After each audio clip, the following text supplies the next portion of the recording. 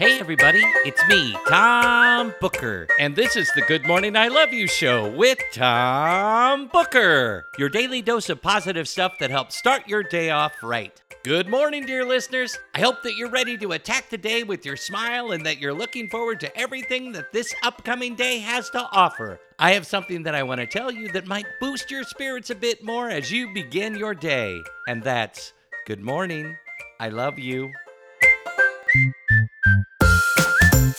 How are you doing, dear listeners? I hope that everybody is up and at 'em and ready to rise and shine. And let's all do what we can to make this day the best day that we can make it. That's all that we can do is try and hope for the best. And as long as we stay open to whatever outcomes are presented to us as we go through the day, then at the end of the day, we can say that our day was a perfect day and that we can't wait to do it again tomorrow. It's Tuesday, dear listeners. That means that it's Tell Somebody Tuesday on the Good Morning I Love You show, which means that today is the day of the week that we all make sure to take some time to tell somebody that we love them. It doesn't matter who you tell or how you tell them, it just matters that you tell them. And if telling them that you love them might be inappropriate, weird, creepy, or illegal, you can tell them that you appreciate them and that you are glad that they are in your life.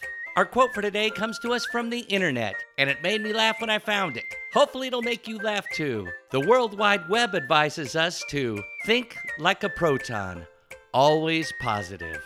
There you have it, dear listeners. A quote for the day that would make Mr. Johnson, my high school chemistry teacher, proud. Now let's all go out there and make this the best day that we can make it by thinking like a proton. And don't forget to tell somebody that you love them on this Tell Somebody Tuesday. But before you go, I have something that I want to tell you. And that's, good morning, I love you.